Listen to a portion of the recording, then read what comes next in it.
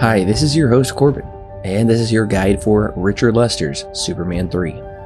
Before we get into the making of the film, allow me to take you back to 1983 to remember the top movies released that year. They were Star Wars Return of the Jedi, Scarface, The Outsiders, Christine, Monty Python's Life of Brian, Risky Business, Trading Places, National Lampoon's Vacation, War Games, Cujo, The Right Stuff, and Mr. Mom. From that year, we have reviewed Octopussy and Never Say Never Again. Links to those reviews are in the description below. It was a pretty fun year for movies. It looks like I've seen most, if not all, of these movies. Definitely a fun 80s time. But if you'd like to reminisce more about the films of 83, then head over to Letterboxd.com. Make sure to follow me and Alan over there. Links to our profiles are below. At the 55th Academy Awards, Best Picture went to Gandhi. It should come as no surprise, the Superman franchise received enough success after the first one, and even enough hype leading into the second, that the third film was greenlit.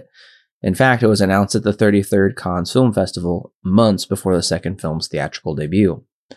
Director Richard Donner, who shot the first one and most of the second, until it was reshot by Richard Lester, had plans to return for a third and fourth film, featuring the villain Brainiac. He planned on having his writer/creative consultant Tom Mankiewicz write and direct the third film and possibly the fourth. He speaks about this in an interview on the 13th Dimension. Once Donner had been fired by the Salkinds, who were producing the films, his plans for the franchise were scrapped. The Salkinds decided to carry Richard Lester over from Superman 2. This time, he was able to fully execute his vision. Also, David and Leslie Newman returned to pen the script, and Ken Thorne and Giorgio Moroder returned to do their best John Williams impression. Believe it or not, Ilya Salkind wrote his own script pitting Superman and Supergirl against Brainiac. The plot involved time traveling to the Middle Ages and the two super beings getting married. The plot does get a lot crazier than that. It was leaked online a number of years ago, so you can check it out. Unsurprisingly, while these movies were popular, they nevertheless weren't extremely profitable. Not enough, at least, to get Warner Brothers to pony up the money for Salkind's epic story. Plus, he realized he would have Supergirl in her own super solo movie, which he did just a few years later. During this time period, the budgets were getting a bit too hefty for the Salkinds. This nearly caused them to sell the rights to Dino De Laurentiis, but that never happened. Speaking of money troubles, it wouldn't be a Superman movie without a lawsuit. Once the final plot was nailed down involving a duplicate Superman, the original title of the film would have been Superman vs. Superman, but the producers of Kramer vs. Kramer, which had swept the Oscars a few years prior, threatened to sue, hence the return to Roman numerals. Speaking of angry Hollywoodites, Gene Hackman, as you know from your guide to Superman 2, did not reprise his role in that film due to Donner's firing.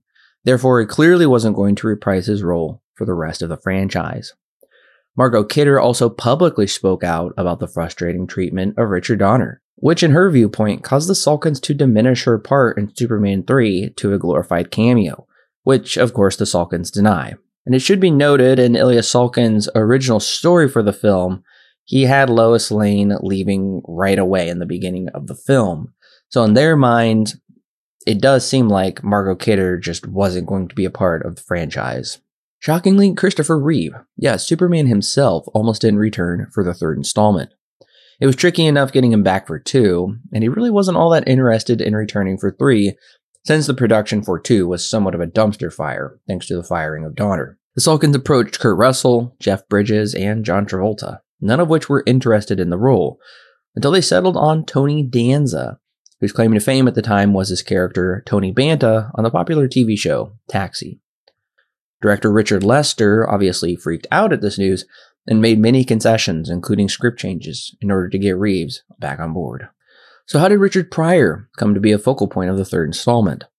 The story goes he was on The Tonight Show with Johnny Carson, where he told Carson how much he enjoyed Superman 2. Pryor at the time was a big draw. The Salkinds saw dollar signs and tailored the movie around him, agreeing to pay him $5 million. Years later, in his autobiography, he admitted he didn't really like the screenplay and just did the film for the money. Of course, tie-ins were a huge part of marketing and necessary in order for these movies to turn a profit. Warner Bros. Announced a video game to be created by Atari for their 5200 system. Supposedly, it would mimic a Superman/missile fight sequence in the movie, but the task proved too taxing for the system, so they cribbed off Missile Command instead. The game was one of the worst received Atari games, not as bad as E.T. though. Surprisingly, a novelization was put out, written by William Kotzwinkle, but critics seem to not have enjoyed it. It should come as no surprise the Salkins prepared an extended version of the film, specifically for television, which aired on ABC. This cut was never produced for home video, but the scenes were made available as bonus material once the film was released on DVD. So, once Superman 3 hit theaters, what did audiences think of it? The reaction was not positive at all, let's just say that, starting with probably the highest score across the board, a meta score of 44. Now, that's close to 50, but not close to, breaking even for Metascore purposes. It received generally mixed reviews. Rotten Tomatoes critics, 29% approval rating, and an audience of 23% approval. So an incredibly sharp drop, just a drop off a cliff, you might say, from the previous two films. Currently on IMDb, it holds a straight 5 and a Letterboxd rating of 2.2. Now, these are not franchise lows, I'm sad to say. This is actually probably middle of the road for how this franchise fares according to ratings. Of the 3 films released thus far, it was only 2 minutes shorter than the last, but it technically made it the shortest entry in the franchise. And as I told you at the end of last week, listeners, audiences had to wait just 2 days shy of 2 years for this film to hit theaters, so they did not really have to wait long at all, especially that 2.5+ year gap between the first and the second. The film has a reported budget of $39 million, which is quite the decline from the $55 million of the previous 2 installments. Opening weekend, it still was number 1 at the box office, a little less than last time actually, $13.3 million. It did beat out Star Wars Episode 6, Return of the Jedi, which had been in theaters for a month at that point. It dethroned it actually from number 1.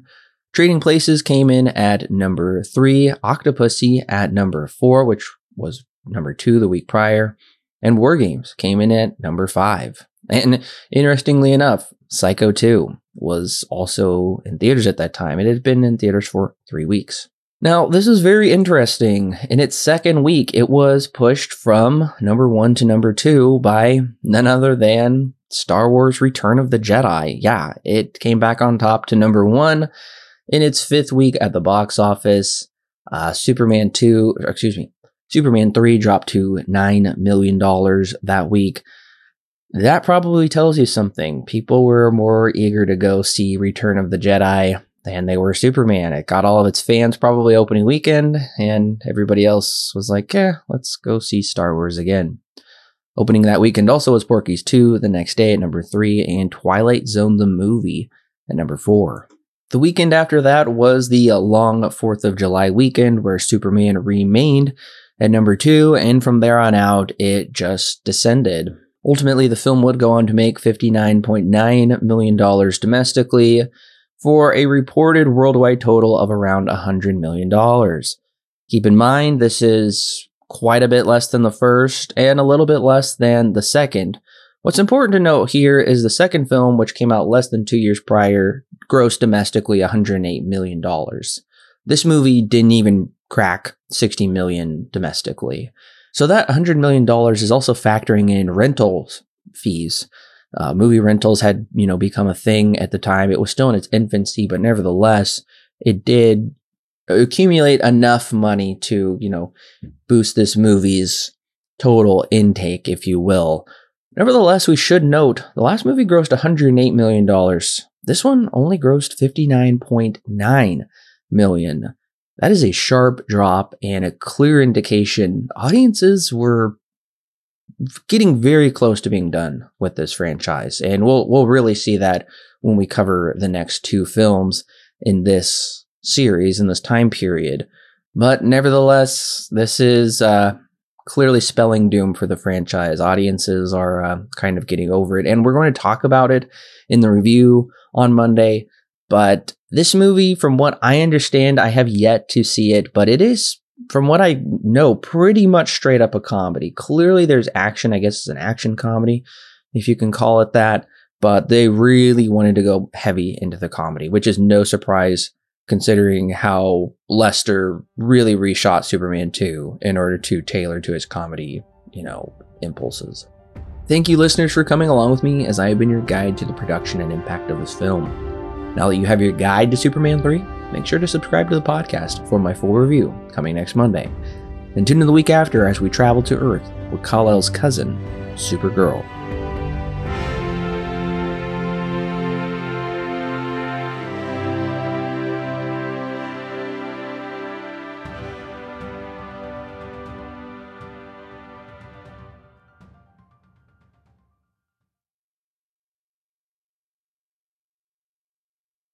The Silver Screen Guide podcast is edited and produced by Alan and Corbin. Intro and outro music is created by Thomas Rankin.